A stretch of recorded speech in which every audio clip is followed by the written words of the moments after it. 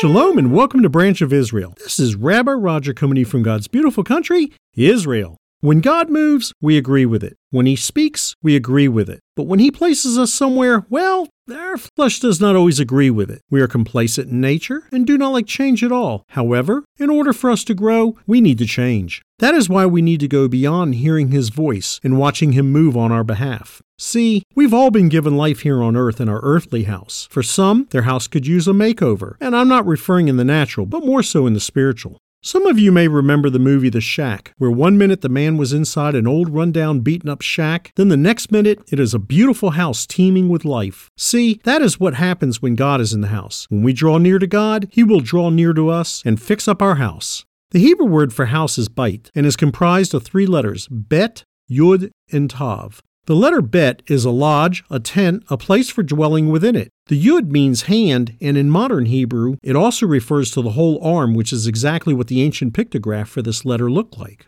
Then the final letter is the tav, and it is a cross or a mark.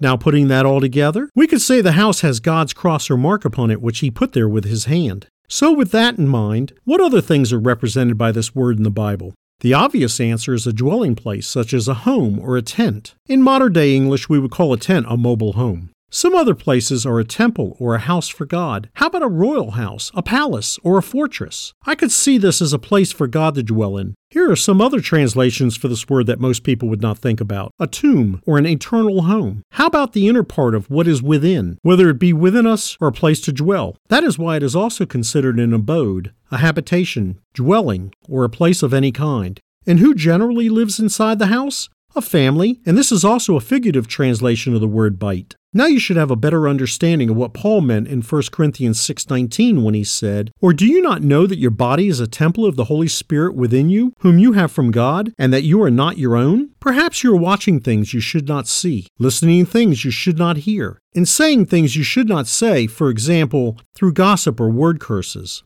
In close, let me give you a hint. Close your eyes and ears to the world, and let God come inside to open them for you. Finally, let your mouth utter only those things that are true, honorable, right, pure, lovely, commendable, and give Him all the honor and praise through it. Then you will have a beautiful house for people to enjoy. For more teachings and information, visit branchofisrael.com. That's branchofisrael.com. Again, this is Rabbi Roger coming to you from Israel. Thank you so much for listening. Lehitraot, goodbye, or see you again.